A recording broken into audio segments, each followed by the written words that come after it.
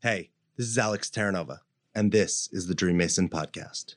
We've been taught to behave, to fit in, to follow the rules, but Dream Masons reject conventional thought.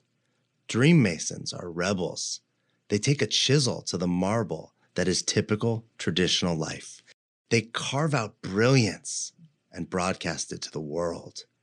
Join me for another chapter as we unmask convention, embrace the rebels within us, and more deeply come to explore the complex and agitated edges of our existence. Now, before we get started, please don't be a rebel yet and grab your phone and hit that little button that says subscribe. Thank you. Because your dreams don't build themselves. What's up, and welcome back to the Dream Mason Podcast. I am your host, Alex Terranova. I've been saying for the last few weeks that this podcast, we might hit 200 episodes and I might change or do a new podcast or something.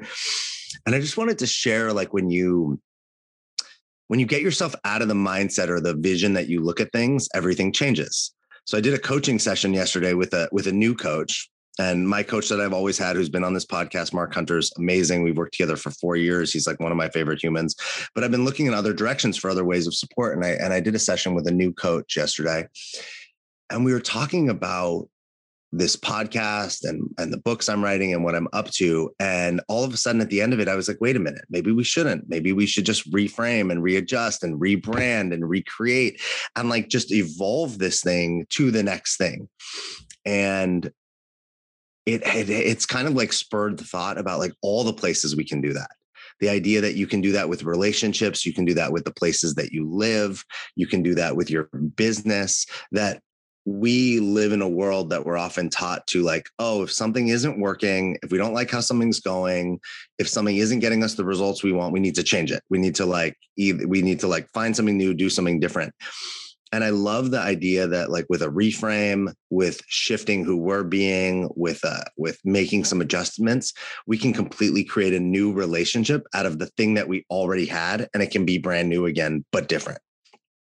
So I just wanted to share that because I know I always think whatever I'm going through, whatever I'm looking at, I'm not alone. I'm not so special that all the things that I'm doing are just about me.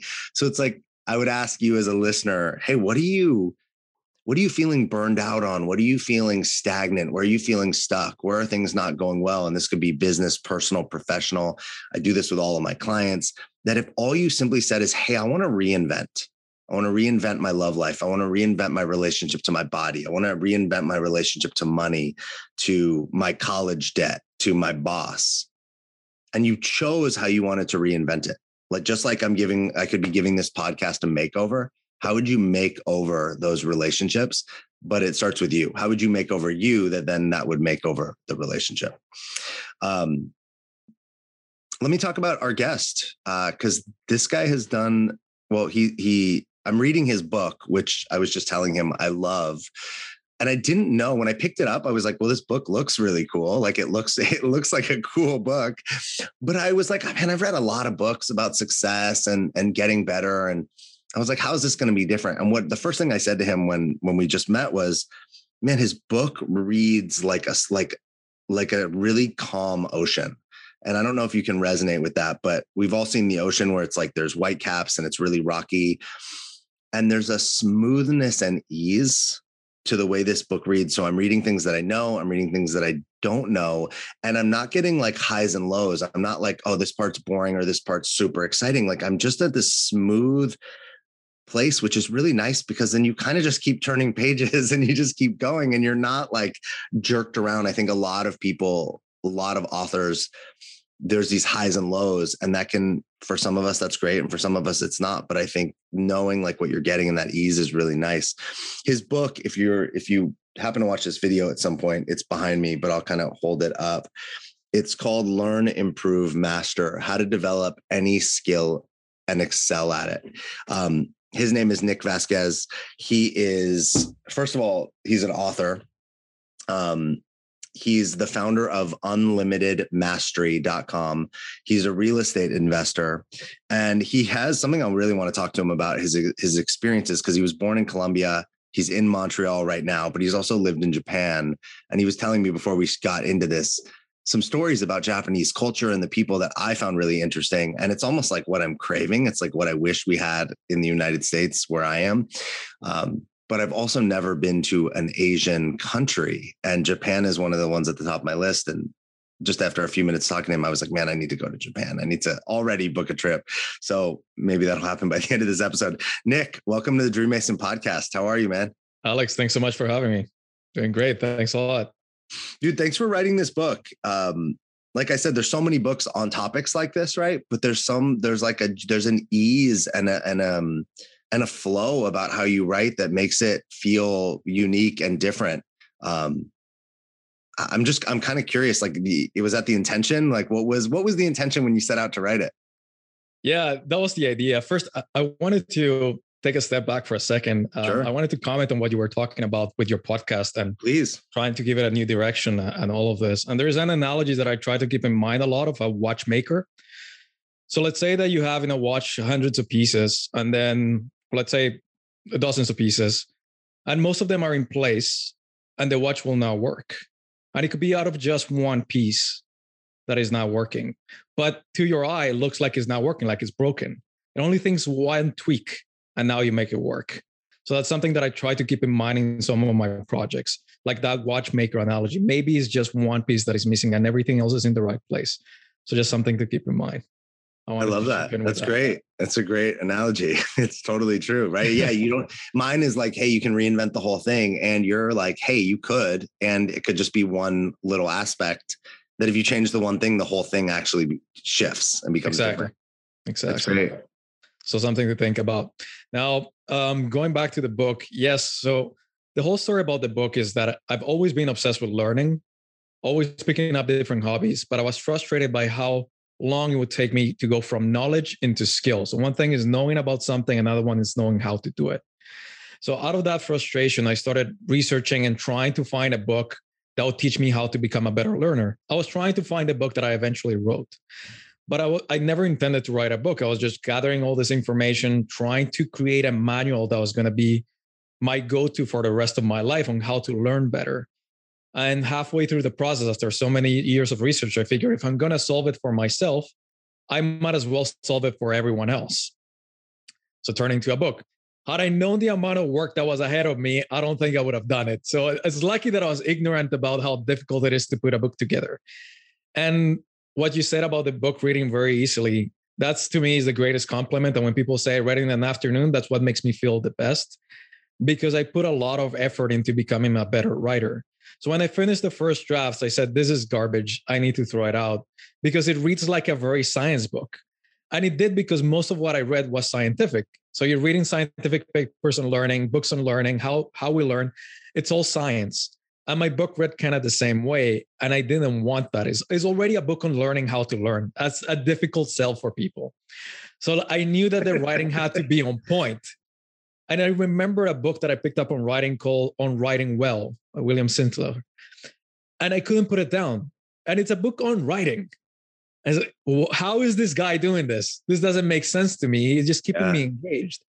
So I started learning on how to write better. And my goal was that the book felt like a gentle current carrying you downstream instead of what most books feel like, which is climbing a mountain. Like you're climbing this treacherous road trying to get to knowledge. I wanted the opposite. I wanted that it felt like it was carrying you down very gently. So that one sentence would lead you to the next one. So there was a lot of effort and many other drafts getting the writing the writing right, even though the content was already on point. It's what I wanted it to be, but the writing was lacking. That's what led me to study writing and to become a better writer, to keep working on that. One of the things that I try to do is, so a lot of my background is on music. And what I did is when I was doing the editing, I will be playing Vivaldi's Summer, and it's fast-paced and it's kind of continuous thing. And I was reading the chapter as I was listening to the song. And whenever I felt the writing interfered in my hearing of the music, I knew that there was something wrong there. There was a pothole. I needed to fix it. So that's kind of how I went about the editing. It needed to feel like it was this continuous song just playing in the background. So when you say it was like being on the ocean without all the wind, and it's just kind of cruising through it. That was on purpose. That was by design, and it was really, really difficult to do. And I'm so glad that you say it, because it validates all the work that went behind it. That's awesome. Yeah, and for those like paying attention to this and listening to this conversation, like I had no idea. We'd never talked before. You sent me a copy of the book, and that was just that's great. I love that. When I wrote my book, sometimes what I would get back was, "Oh, it's such an easy read." And when I first heard that, I was like offended. I was upset. And then I remember I was talking to, I think it was my mom about it. And I made a comment about like, yeah, people always say it's an easy read. And I'm kind of like, I don't feel like that's a compliment. And my mom was like, are you kidding me? Nobody wants to read a book like that's a hard read. And we even think about, right, if we think about like somebody like Shakespeare, or I read like philosophy from like ancient Greece, like those things are so challenging to read. Now they're deep and they're wise and there's brilliance in them, but why don't we read them all the time? Because they're really hard to understand. And when I heard it that way, I went, man, wait, writing a book that's an easy read is nice because people can flow through it, right? They actually will read your book. Nobody's going to read the book that's hard to read unless they have to. I agree. There's this book, what is it? Learning Fast and Slow, Thinking Fast and Slow. Mm-hmm. The content is amazing, but it was so difficult to get through that book. But the ideas are great. And it's unfortunate. That's one of the things that I've learned when I'm writing the book. And let's say reading Nietzsche, which is my favorite philosopher, is not just about the ideas, it's how they're packaged. And that's going to influence whether people read them or not, whether they connect with them or not. If you make it extremely complicated, then they can't get them. So it was a goal to try to write something that was easy to read. And yeah, you should feel pretty good that people say something to read. That's the point. For you, what was, how does it feel now, like being a best-selling author, having written a book? Are you like me where you're like, I got to write more books, I like got to keep going? Or was this like the one thing that you needed to share with the world? And now you're, that this is your contribution as a writer, and now you're on to other things? Well, it's a funny story because I suffered through too much while writing the book. And I remember one time I was going to the same Starbucks to write, and one day they gave me a coffee for free. And I'm like, what's happening? He's like, well, you look so angry yesterday. We thought we messed up your coffee. I'm like, no, it's just that my days are coming here, open up my computer, looking at a screen and suffer. And so that's why you see me miserable all the time. And I was complaining to a friend of how difficult it was. And then he's like, dude, you're going to finish, you're going to start another one because you love suffering. And to tell you the truth, I never enjoy hating something so much. And when I finished, I felt that emptiness. And it's the same with everything. When you play a video game and it's too easy, then you put it away. It's the challenge and then coming through that works. A lot of writing is editing. So the art of writing is really rewriting and editing. And I feel like it's putting a puzzle together, and it's a puzzle that is fighting back. But when you get it right, oh man, so that feeling. And I knew when I finished, like, this is going to be my life. I'm just going to keep writing. I have no choice. It's such a true statement about the writing is editing. That's my experience too. And that's the hardest part for me. It's easy for the words to spill out. I can open my computer and write pages like very easily, but my kind of metaphor for it is it's easy for me to excavate really great minerals out of the ground, like golds and diamonds. But when they come out, they're covered in dirt and like, they're not pretty. Right. And I need to give them to somebody to like polish them and make them beautiful. And that's, I think, an editor's job. But usually we do have to do some editing right on our own as writers. We can't just write a terrible first draft and hand it to someone and go make it pretty. Nobody wants that. Mm-hmm. And so learning to be with, was that for me, the editing challenge was the hardest thing. Like, I wrote the first draft of my book in a year, but then it took 3 more years to actually get it to like a publishing place because I just couldn't get out of my own way when it came to like editing. What was that experience like for you? It was tough. I was working with this editor and she had sent me hundreds and hundreds of notes. I mean, the document was full of red stuff. And it took me 8 months to go through all that stuff, working every day for about 3 hours a day. And when I finished, I sent it back to her. Then the following day, I received the email from her and I was expecting like some minor fixes and things like that.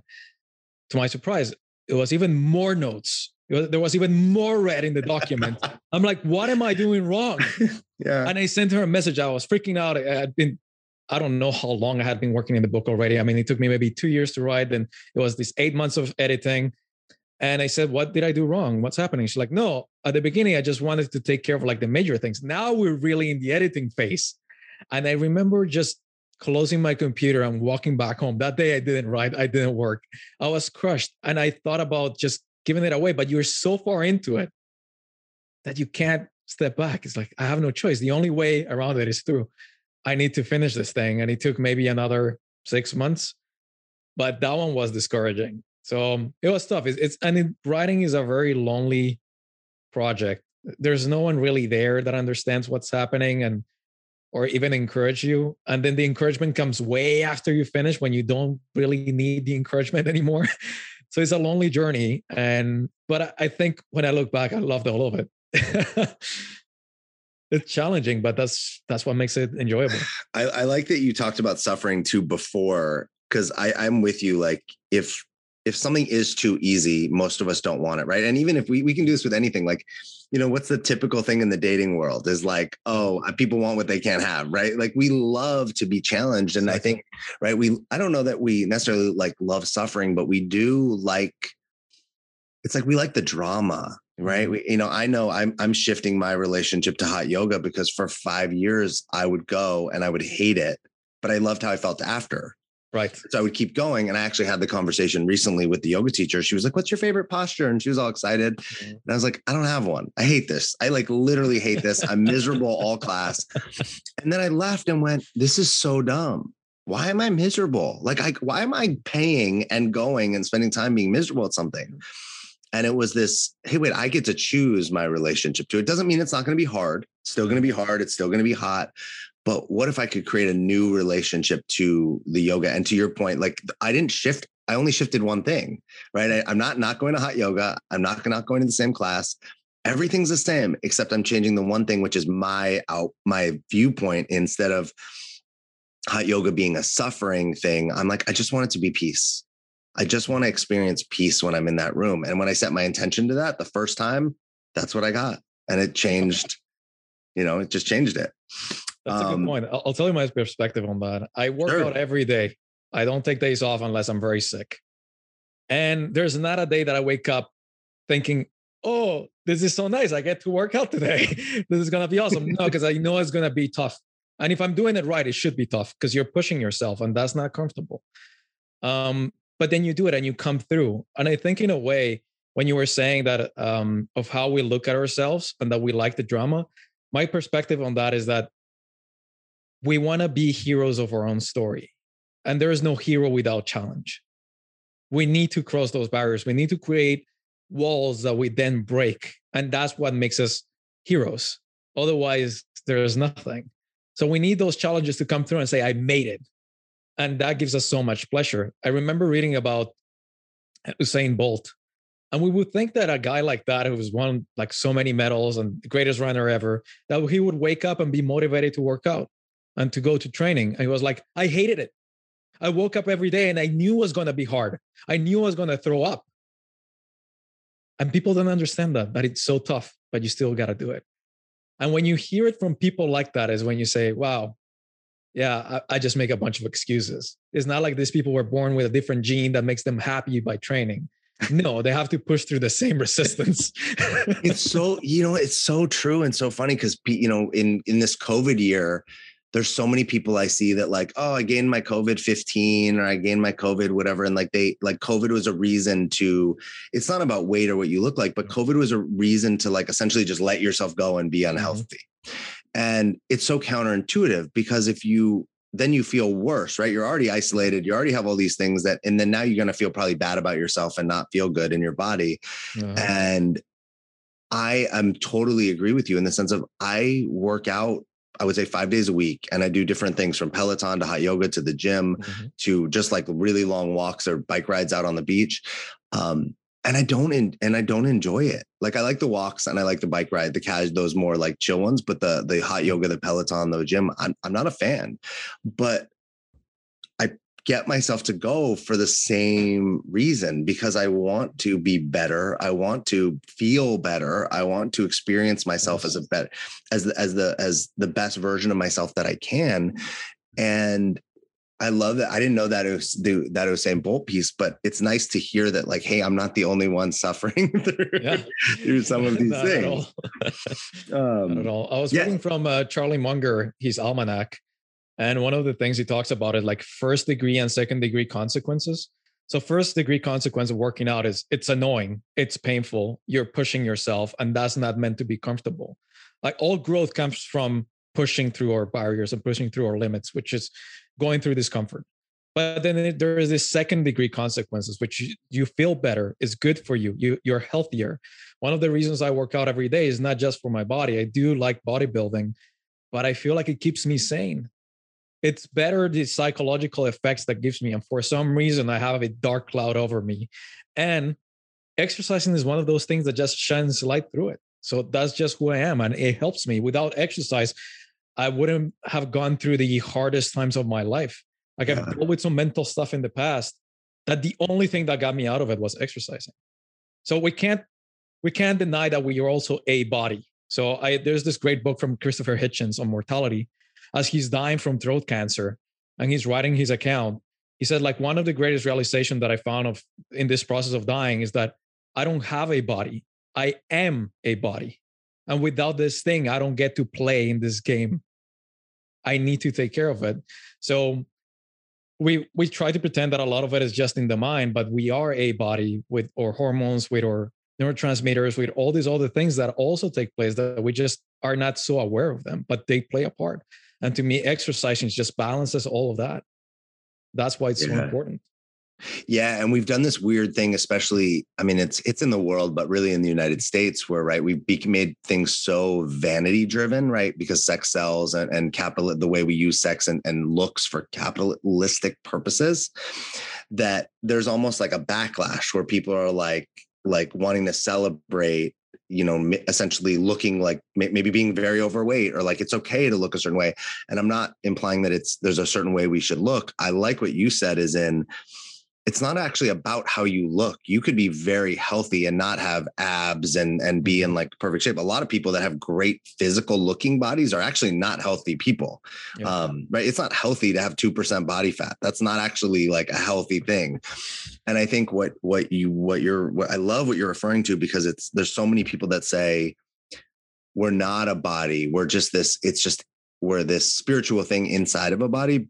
But what I like is that the experiences that we have, is what you just kind of said, is made possible because of the body. Yes. And we can't separate one thing from the other. We are part of it. Our body is a huge part of our identity, of who we are, how we experience the world. Mm-hmm. There's no sense of denying it. Yeah. And it's not a bad thing. It's not a bad or good thing that they both exist, right? We can be a spiritual thing and this body is our vehicle. But if we were race car drivers, the car that we drive impacts the experience we have as a race car driver. That's a great analogy, for sure. For sure it does. If you want to spend a little bit more time on that topic, a couple of years ago, a friend of mine said he wanted to do a fitness shoot. And I was looking for a challenging project. I was living in Japan at that time. I said, give me a couple months. And what came after was just madness. I mean, I overhauled all my diet. I was working out twice a day. And the last month going into the shoot is just insane, because you cut out all your carbs. You're sick and you feel sick and you look sick. Yeah. And it's horrible. And it destroys your sleep, everything. I was on single digits body fat. And you work out like that for one single day, which is the shoot. If someone saw me, not through the camera, but in real life, I look malnourished because I was. Yeah. But then to the camera, you look great. And then you do that and it looks amazing. I have those pictures. And one of the things, I did a post recently that said, people complain or they criticize promoting impossible standards. And my point is, there are no impossible standards. There are unreasonable efforts. And what's important is to show the process behind those results, so people can decide for themselves if that's what they want to do. Someone asked me, like, how did you get into that shape? It's like, well, I became really unhealthy. And now and it was horrible. And I was destroying myself. I was destroying my body, destroying my sleep to get those pictures. but it was a project, and it was worth it for me because I wanted to see if I could do it. But then never again I went down to that level of body fat because it's unhealthy. And that is the point. So, but if you show what's behind it, is like, okay, now I understand. One of the things and the premise of the book is that most of the time what we see is the end result. So it's like the magic effect, but we're not seeing the process behind it. So when we see it, like, we could never do that. And sometimes we wish we would do it. Like, people admire a musician on stage and like, I want to do that. But if you saw the grueling hours playing scales for hours on end alone in a room, then you'll be like, you know what? No, I don't feel like it that much. Same thing when people think about writing, they imagine going to a cabin in the woods and just like the words flowing. No, no, no, no, no. It's you're suffering in front of a screen, editing that thing because it's horrible. And it's horrible for many drafts until it becomes a little bit better and acceptable. And then you deal with it.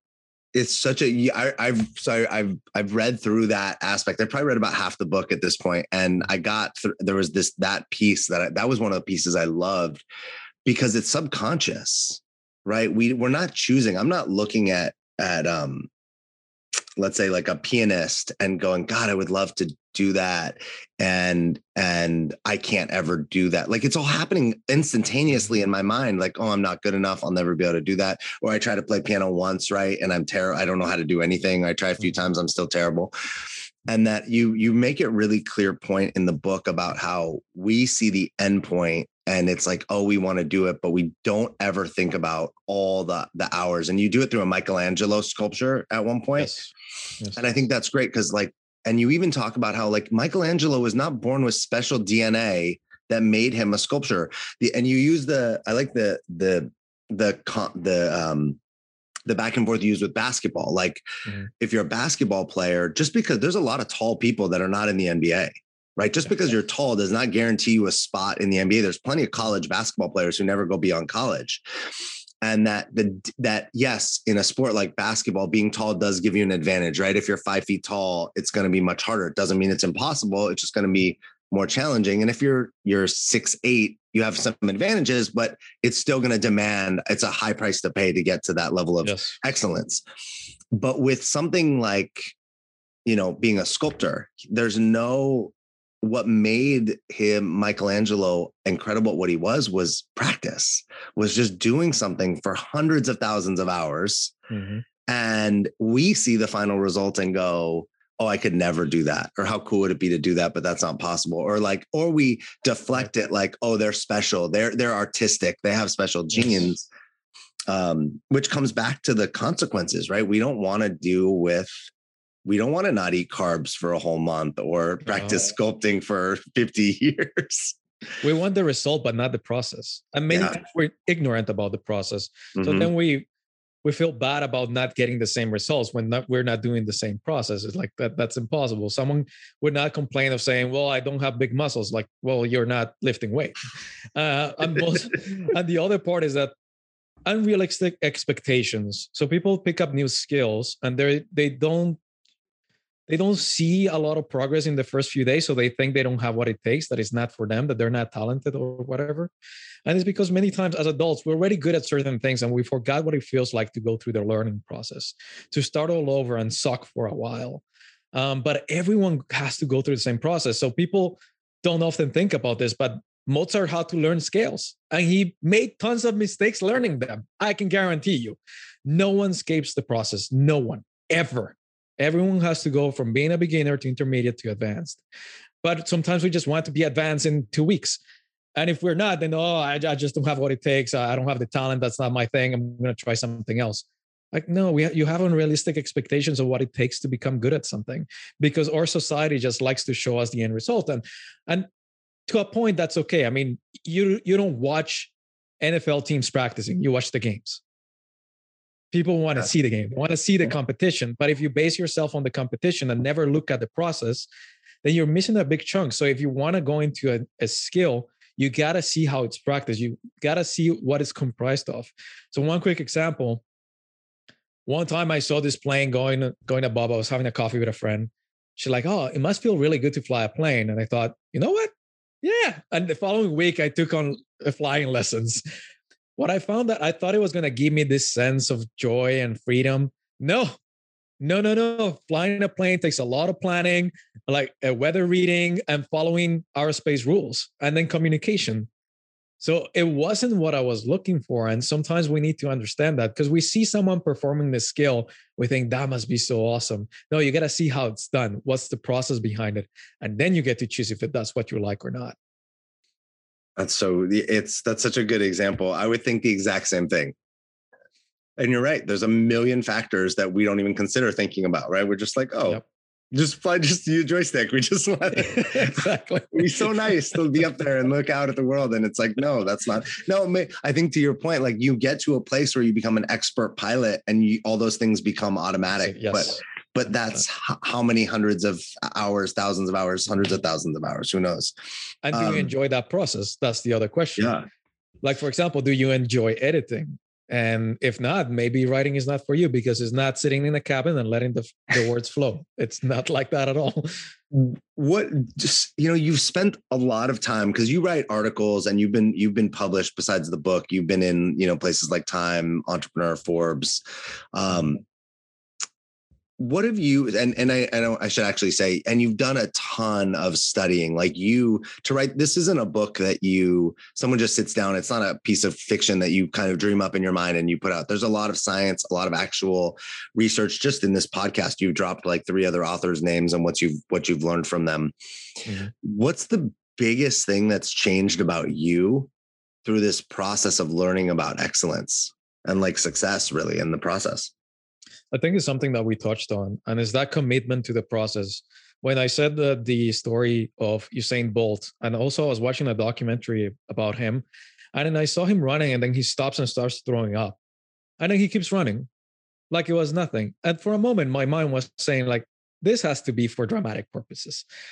And then he keeps doing it. And in interviews, he says, after he lost to someone, Blake, in some championship, he said that following month, I pushed myself so hard. I was throwing up twice a day when I was training. And something in your mind says like, that can't be possible. And it makes you realize I'm just so weak. My willpower is nothing. I mean, that's what makes the difference. It's not the genes, it's not the everything else. Because yeah, someone can have an aptitude for something, but unless you develop it, unless you put in the work, you're never going to get far. So seeing those people so committed to the process, to becoming better, to give their best, to push themselves, to be willing to face discomfort. That's what kind of shone a light to me and saying, look, you have many times the same opportunities and you're not taking them, not because you're this or you're that, is because you don't want to. Going back to that example that you said about basketball, is the skills of basketball have nothing to do with height. So if there were height divisions in basketball, like we have weight divisions for fighting to account for obvious physical advantages, there will be amazing players of all heights. They will just belong to different categories because the skills of dribbling, shooting, rebounding, all these things have nothing to do with height. So in that sense, I hear a lot of people that say, well, that was the point if I could not become the best. Well, yeah, to become the very best in the world, you need a combination of things. You need luck, you need great coaches, you need some sort of natural advantages, your genes, some good genes on your side, which accounts for a portion. But if you want to be the very, very best, you need all those things working for you. Now, to become one among the best, that's different. We have to remember that Michael Phelps was not the entire swimming team of the US. Okay, there were other really good swimmers there, top of the world. But he was the best. So he was at the very top. Still, there was people that are very good. And then the last section is your best. And for you to be your best, you don't need anything. You need you. And is that not noble enough that you can become the very best basketball player there is if you're 4'5"? I don't know. But you learn the skill and you can master the skill. So is that not worthy enough? And that's something that I think a lot of. I might not become the greatest writer or one of the renowned writers of the world, but I could become the best writer I can be. And that's enough to push me. That's enough to keep trying to get better. So it's like one of those things, like giving away that obsession of I need to be the best, or if I can't be the best, then why bother? But I can be the best, and what it takes is commitment and sacrifice. So one of the things, this I didn't put it in the book, because it's something a little bit too dark. I'm more of a dark character. I left it away, but I always like saying it. And I think it was the beginning of the mastery chapter that said, mastery shines only upon those willing to make sacrifices.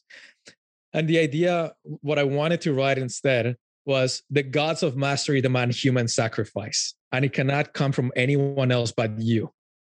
But if you're lucky enough to find something you're passionate about, then it's a sacrifice you willingly make. To me, that summarizes what it takes. Is that your quote? Or did you read that somewhere? No, that's me. That's good. That's really, it's like, I think it's dark, but it's also not at the same time. Because I mean, it's very Nietzsche style, who many people call him dark, but in reality, I think of Nietzsche as a romantic. He's saying life, yes, is suffering, but there are things worth suffering for. Yeah. So to me, and you're like not a actually realistic romantic. Yeah, and you're not saying the gods of mastery actually demand like blood and like killing humans. It's that it like demands it demands sacrifice from humans. Yeah. Right. Whatever. I love that the Usain Bolt thing is, yeah, most of us are not willing. We're just not willing to do what it would take to become, forget about the best, our best. It's too much, you know? People say to me, I feel like you're somebody who would do things like this. You know, I did for 2020, I went vegan for the whole year, cold turkey. I'm going to be a vegan and see how this works. And I found out it works really well for me. I'm about a 90% vegan now. I did the whole year. And then I decided I wanted to be able to live a little bit more flexible. So it worked for me, which I would have never known unless I did something dramatic like that. Uh-huh. But I do things like, you know, I was like, I need to take a week and just do no coffee, because I felt like I was depending. And then I realized, coffee has really no impact. So I can drink it or not drink it. I tried to do a dating detox, 30 days, no dating, no flirting, no sex, no. And I failed miserably, right? Like I didn't even make it through day 3. I fell flat on my face. But I think what I learned about myself in just the like setting up the high bar. And now look, I could try it again. I could set up different structures. To me, it was about all these things. People always say to me, they're like, yeah, you do all these weird things. And I'm like, yeah, because I want to just be the best version of me. And the only way I can be the best version of me is to understand me. And the only way I can understand me is to get myself out of comfort. Right. And so I wouldn't tell other people, hey, go on a dating detox, don't drink coffee. Everybody has their different things. But, when you were talking about the fitness, that fitness thing, that's the same exact thing, right? You weren't trying to be a bodybuilder. You just put yourself through a rigorous challenge. But that's an excellent point, Alex. And it's about choice. So one of the things that happened when I cut up all the carbs is that after a month or so, there are some that you crave the most. And that's when I found out what is a non-negotiable in my life. Because then when you're just eating whatever you want, you have everything in your home. Like you have cookies and you have candy bars and you have all these other things. And when I was doing the detox and basically going through that month of no carbs, no sugar, then your body starts craving something more than everything else. And that's when I realized, you know what? All the other stuff I was just eating out of habit. But some things that after I quit them, they went back into my life because I didn't want a life without them. Like I like bread. I don't want a life without bread. Whatever. I love chocolate. So I eat that dark chocolate. It's something that I took out, but then I decided, you know what? I want this back in my life. But now it's a choice. It's not by default. It's because I really like it and I want it. Yep. So now it's by design. And that makes all the difference. I love that. I was at a steakhouse the other night. I got taken out to dinner. Somebody took me out to dinner as a thank you. And we went to a steakhouse, and I haven't had a steak since 2019. And I said to the waitress, I didn't even remember how to order. Like, I didn't know I know how I would want it cooked. Like I'm burn the top and the bottom and have it raw in the middle if I'm going to eat it. But I said to the waitress, you guys have like 12 different choices. I don't know. And she starts describing. I was like, listen, I'm a vegan. And she was like, wait, she looked at me confused.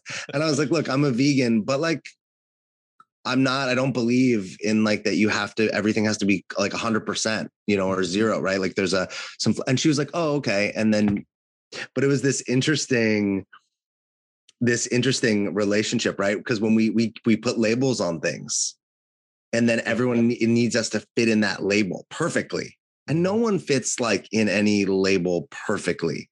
Or to your point, maybe they do and they're miserable inside of it. Like, I agree with you. I don't want to live a life without bread. I also don't want to eat bread every day, because if I eat bread every day, I'm not going to feel good, and I'm not going to want to live that life either.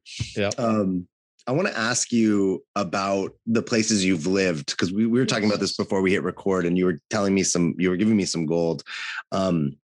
So you grew up in Colombia, you're currently in Montreal, and then you've spent a decent amount of time living in Japan. Yep. Japan is the best. Yeah, you said that. I'm curious though, really quickly, can you give me like what has each place given you in your life? Like, what did you get from Colombia? What do you get from Montreal? What do you get from Japan? Sure. I'll make you one comment just really quickly. Sure. Because I think it's a good idea not to let it pass. When you were talking about going the extreme and having gone vegan, I think sometimes we need to go to the extremes to find our medium. Is there, then we realize where we want to fall on the spectrum. So that was a quick comment I wanted to make, just been there, because I think it's totally agree. For me, I think Colombia was special because growing up, it was a rough place, and there was a lot of crime. I mean, there still is some, but not as bad as before. And those are realities of the country. Most Colombians don't like other Colombians talking about the country, but like there are some realities. It's not the softest place ever. So just growing up, you kind of get used to that, and you think that's life. And when I got to Canada, and I would be like looking behind my back, seeing who's walking behind me and things like that, and people are like, "Well, what are you doing?" Like, I'm just making sure no one's gonna mug me. And they're like, "What?" And I'm like, "What? You never been mugged?" And people are like, "No." Like, oh, strange. Wait, hold on. 7 out of 10 of my friends have been mugged or robbed or broken into their homes, or something happened to them. And they're like, "No, that's not normal." And that's when you kind of go to the shock of, oh, wow, I always thought life was like that. So when you grow in it, you don't realize it, right? And I guess that gave me that perspective and not kind of covering after myself and my things. And within all that chaos and within what you see a lot of violence, then you also have a lot of trust, because in the roughest places, then trust has a high value. So the people you do trust, it's really important. And because we have to stay together, right? Because there's so many threats outside. Whereas here, and the other part that I love about my culture is that it's very warm and very welcoming. It's very easy to make friends. So you can start a conversation just about anywhere. Here, people are very distant. They're colder. Is everyone kind of on their own? And you see it also in their family dynamics. Many people don't know anything about their families. And when they turn 18, their parents want to kick them out. And then the parents complain because they get put in a old people's home when they're old. It's like, of course, because you have no relationship. You kick them out when they were 18. South America, you stay at home until you get married. Your parents don't want you to leave. You don't want to leave. You want to stay together. These are the most important people in your life. So that strong family bond, I talk to my mom every other day, also to my brother, to my dad. I used to talk every day. So I enjoy that part of like a lot of closeness in the community, in the family, and with friends. People here call, "Oh yeah, my bartender friend." No, that's the guy who serves you drinks and you know his name. That's not a friend. To me, a friend is someone that knows my goals, my dreams, what I've gone through, all those different things. Not just someone that I meet on the weekend to have a beer or two. That to me is an acquaintance. So I have like a different feel for that. And I notice that it's harder for me to make friends here because I don't get to have that same level of connection. It just becomes harder. I 100% resonate with you. I feel like most, and maybe that you just said beautifully what I've never been able to say, is that, people, I heard the other day, it's like, would you rather have, 50,000 followers or four really good friends? And most people are chasing 50,000 followers. Yep. But what would actually give us satisfaction would be 4 really good friends. Yes. And if we take away the followers, to your point, it's like, yeah, the bartender's our friend, the neighbor's our friend, but are they really our friends? Or is it, to your point, it's like all surface level stuff. Yep. And that is that you really beautifully stated how I feel all the time, which is like, man, I just feel I can't stand the surface level conversations. Yep. It's that is uncomfortable to me, whereas other people seem like it's fine. I'm just like, ugh. They seem to go about life just having those types of relationships, and I don't understand them. To your point of the thousands of followers versus the friends, I think that a lot of or approach to different things, money, dating, friends, is like a starving man thinking about a buffet. You think that you would want to go in and eat everything that's there. But when you finally are let in, then you realize that all you needed was a really good meal. But because we approach it with this starving mentality, same with money, people no longer want to make $1 million. They want to make $1 billion. Like, really? Really? No, it's because you're starving, because you don't have it. So you think you want it all. Yeah. But you would realize that with a couple million, you would be more than set up for the rest of your life, and it'll be fine. And all your needs and wildest dreams will be fulfilled. So I think people also approach it the same with dating. It's like, I want to go out with all these women. In reality, you're coming from a place of scarcity. And if you had more abundance in your life, you realize you just not want like 1-2 nice girls that you go out with, and that'll be enough. Oh man, you just threw like a spear through my heart. Bro, I'm in the same place because I've been there. And it's something I have to fight every day. Yeah, I say that, hey, we all we all are challenged by different things, right? Like, it sounds like you and me, our health, our well-being, it's like we got that. It sounds like our writing, our businesses, like we have this, like we're very like it's just seems like very goal-oriented and driven by our values and whatnot. And for me, what knocks me off my railroad tracks is dating and women. It has me revert to my ego. It has me revert to a younger version of me. And it's a challenge, right? I think to your point, it's the thing I want most, right? It's the love, that deep connection and relationship and a family. And so to your earlier points, like, it has to be this thing that I have to break through, because if it was just easy, it wouldn't be my thing, Yes, man, I have the book for you. It's called The Evolution of Desire. And it's evolutionary psychology on how these sexes evolved and what were their mating strategies. So why we act the way we act. One word of caution, though: once you read that book, you can't unread it. It'll mess you up for the rest of your life. Good. It sounds like what I need. I just read a book that was similar. My dad took it from me, which blew my mind that he was willing to read it. But it's called The Centerfold Syndrome.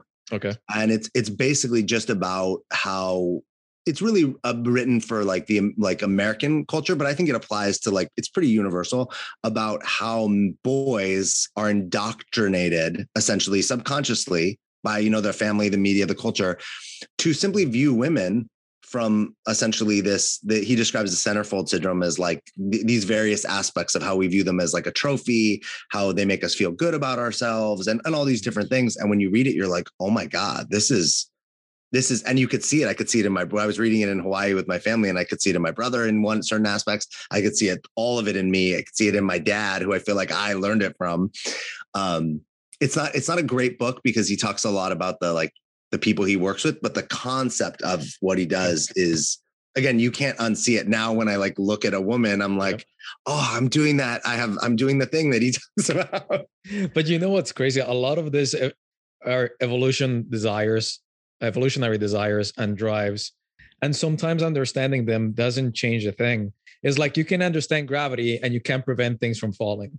Yeah. So it's even worse because now you're aware of the problem and you can't fight the forces that have been raging for hundreds of thousands of years of evolution. Yeah. So you will like this book.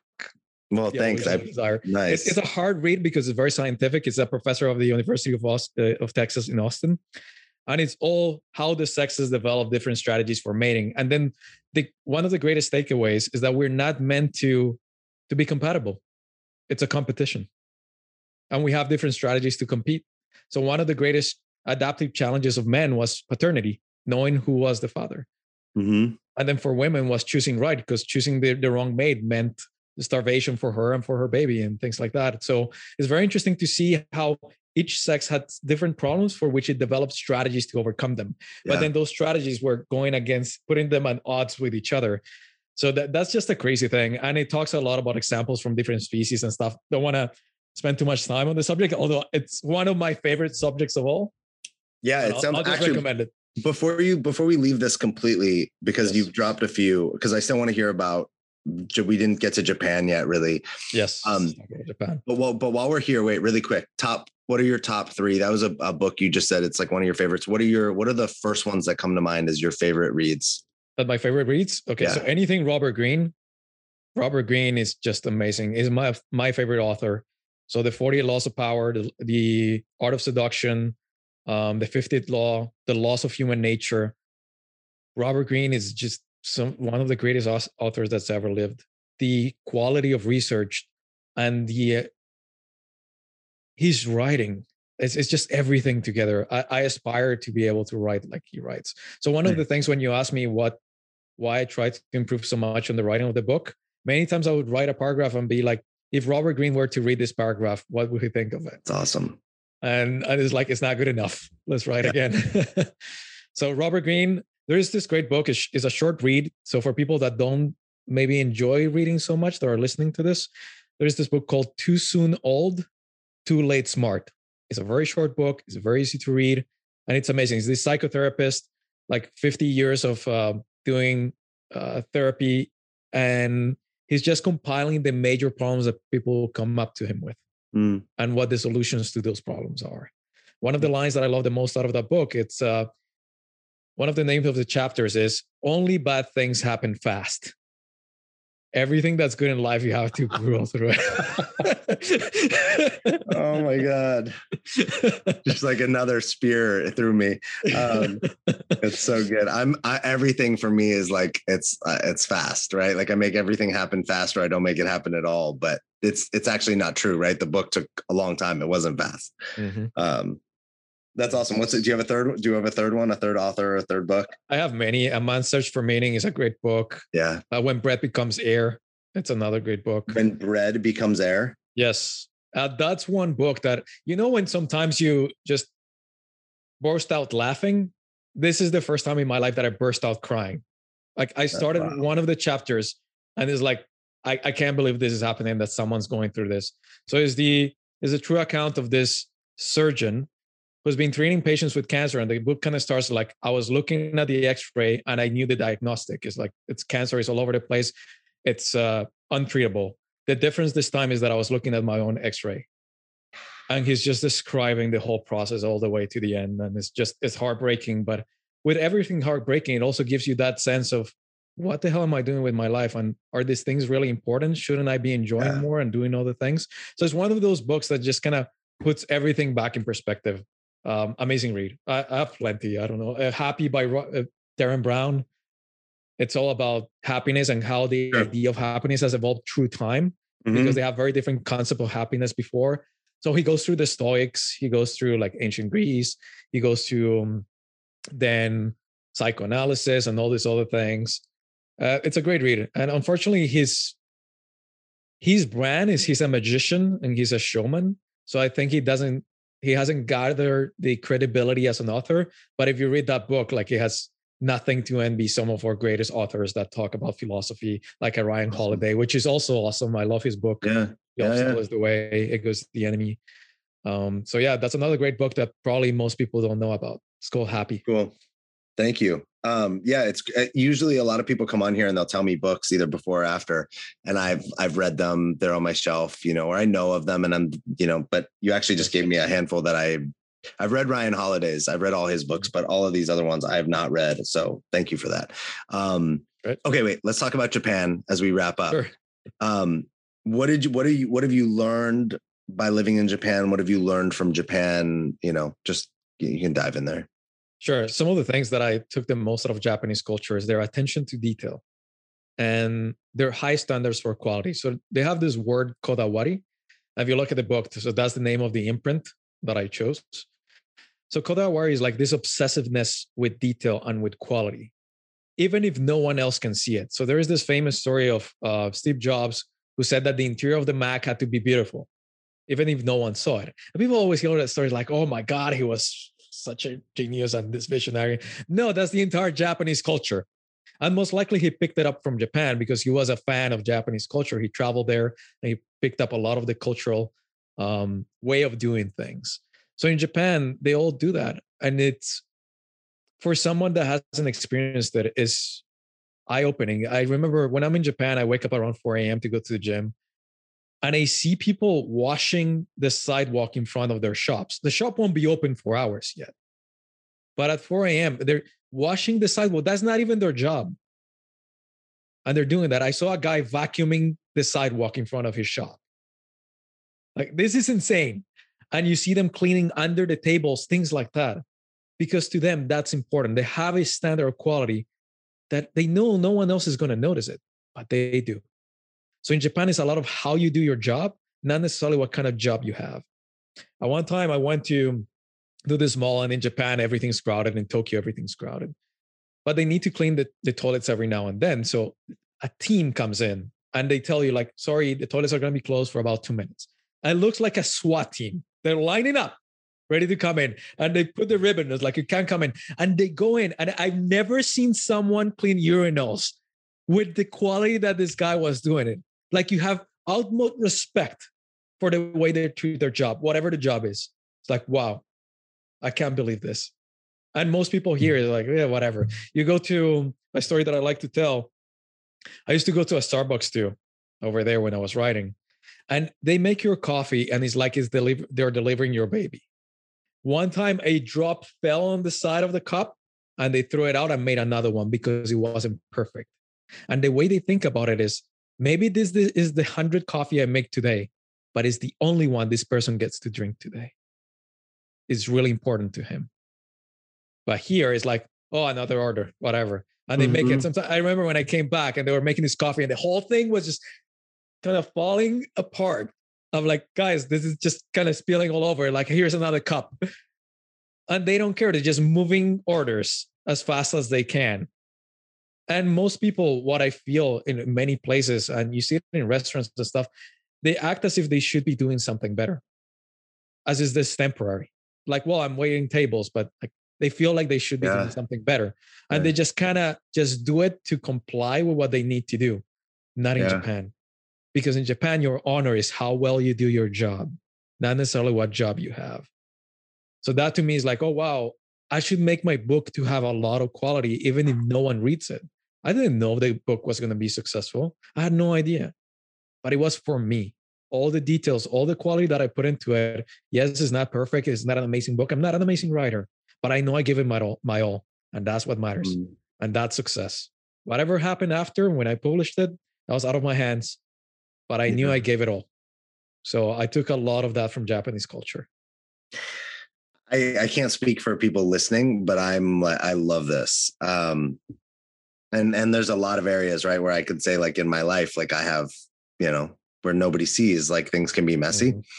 But what I hear, it's like, it's quality over speed or quality over the results, right? It's like, it's really about, it's integrity. It sounds like it's a culture that values integrity more than anything else. And that's beautiful. It's what make you honorable. So one story about the book, you mentioned the Michelangelo, and I opened the book with a Michelangelo quote that I saw somewhere. And I thought, like, did he really say that?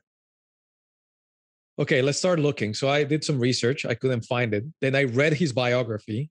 It was about, I don't know, it took me 2 weeks to read his biography. I couldn't find it. And then I watched a lecture that was about 12 hours, the master lecture on Michelangelo, trying to find some clues if is this possible. Then I wrote the professor who did the talk and wrote the biography of Michelangelo. I wrote to him and I said, I found this quote and I don't know. And he's like, look, with Michelangelo, there are many things that he didn't say, but then they got passed into history like he did say them. So a lot of Michelangelo is also myth and it's real, but it all comes down to, now that's Michelangelo. It becomes real at one point. And that made me change the quote from saying Michelangelo said to Michelangelo was supposed to have said. So that was weeks and weeks of work to add those two things of saying what supposedly said instead of Michelangelo said, because it was important to me to get that right.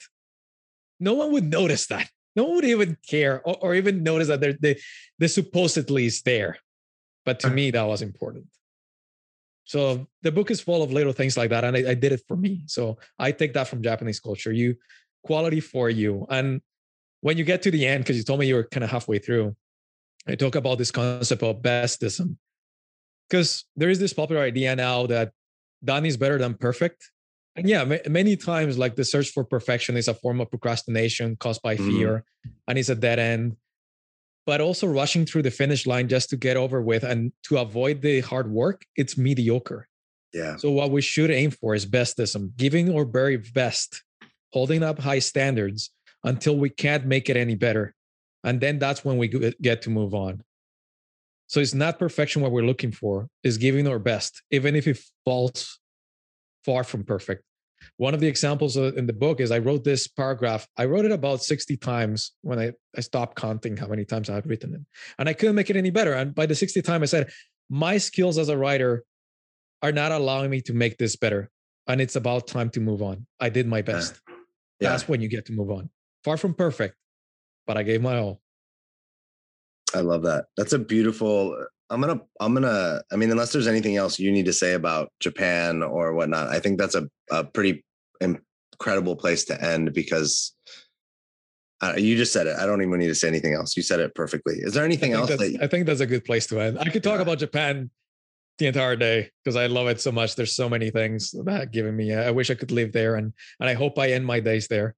But I think that's a good place to put an end to it. It's a great concept, and I hope people can take that home. Nick, I want to just thank you. First of all, this was super fun. The time flew by. We went longer than I thought we would. I could keep going. I have a million more questions. You say, what I really loved about this conversation is you say a lot of things that I've thought about, or that I'm like working on with clients or with myself, like trying to grow. But you have like you explain them very clearly. And you have stories and examples, whether they be through books or through actual experiences, that really lay out that coffee example, right? Just the culture of Starbucks versus here, and in bestism versus perfection. Like, it's not perfection or just getting stuff out. There's another version that we don't talk about that could exist. Yes. And I think these, to me at least, with this, it's cool how it always comes full circle. This is more examples of shifting or adapting your relationship to things. Let's change your relationship to get the work out or get it from perfection to like, what if you just did your best? Now, only you know what that is, right? You know if you're cutting corners, you know what your best is, you know where you stop, and you're the only one that's going to know most of the time. But I just thank you for the conversation, the fun, the learning. I'm excited to continue to read this book. I'm excited to see what you write next. It's funny that you brought up Ryan Holiday, because I didn't realize that, but I think you'll hear this as a compliment. Like, if you were to write a couple more books, it's, to me, is like you're in that similar, it's like that similar kind of vein of learning and asking questions and bringing, he takes really challenging subjects, right? Like the Stoics, and he makes them very digestible. Yes. He's a great influence, I would say. Yeah. Sure. And it just, when you said it was like, oh, I feel like similar as I read your book is like, it could be, you're on your way to being your own Ryan Holiday. I'll take it as a compliment. But just thanks for being here and sharing and letting us learn from you. This was great. We got to do it again. I would love to. I want to tell people where they can find more about you, which is unlimitedmastery.com. You're also on Twitter and Instagram, and they're both under your. It's like a short version of your first and last name, but I'm just going to spell it. It's VELZNICK. And that's Instagram and Twitter. I'm mostly on Instagram, but the easiest thing would be to go to the blog, to Unlimited Mastery. And there are all the links to my social media. But yeah, I mostly hang out on Instagram. It's hard to keep up with so many things. And I find that then I don't do the important work. So I try to keep it to one thing, even though I have accounts in different places. But most of the time I'll be hanging out on Instagram. Thanks a lot, man. It was a pleasure. I'm like, I got to go to Japan. It's like the one, like you left me with a lot of things, but I also think that life shows up in certain ways for certain reasons. And I've been talking about Asian countries for a long time, and Japan is up there on the list. And now you just showed up and you're like, you sold it. You should be the real estate agent for the whole, for the whole country. You let me know when you're going, and maybe I'll be there. I'll show you around. One of the things is that Tokyo has done a really bad job marketing their city because it has something for everyone. So they don't know what to focus on. But you like temples? They have it. Do you like gardens? They have it. Do you have the technology robot kind of thing, neon light? They have it. They have everything. I promise you'll find a place in Tokyo that hits your soul. I'm sold. This is not a hard sell. I mean, you did a good job before we even started recording. Awesome. Thanks again for being here. See you there. Everyone, let me know. Everyone listening, thanks for being here. Thanks for, thanks for supporting the podcast. Thanks for listening. Thanks for sharing it. Who needs to hear this episode today? Maybe it's you, maybe it's someone you know, but who needs to hear this episode? Who needs to read Nick's book, Learn, Improve, Master? Whose life could you change if you shared it? I'm thinking about it like that cup of coffee, right? Like instead of like posting this on your social media so 50 people hear, who's one person that you could like send this to and be like, you need to listen to this episode. Thanks for listening, and we will see you next time. Thanks for listening. Honestly, I'm just a rebel who found a cause and has a dream, and I'm super grateful for your support. If you got anything from this, please help me out and share this podcast with one person today. You can find me at thedreammason.com or at inspirationalalex on Instagram. You are a dream mason because your dreams don't build themselves.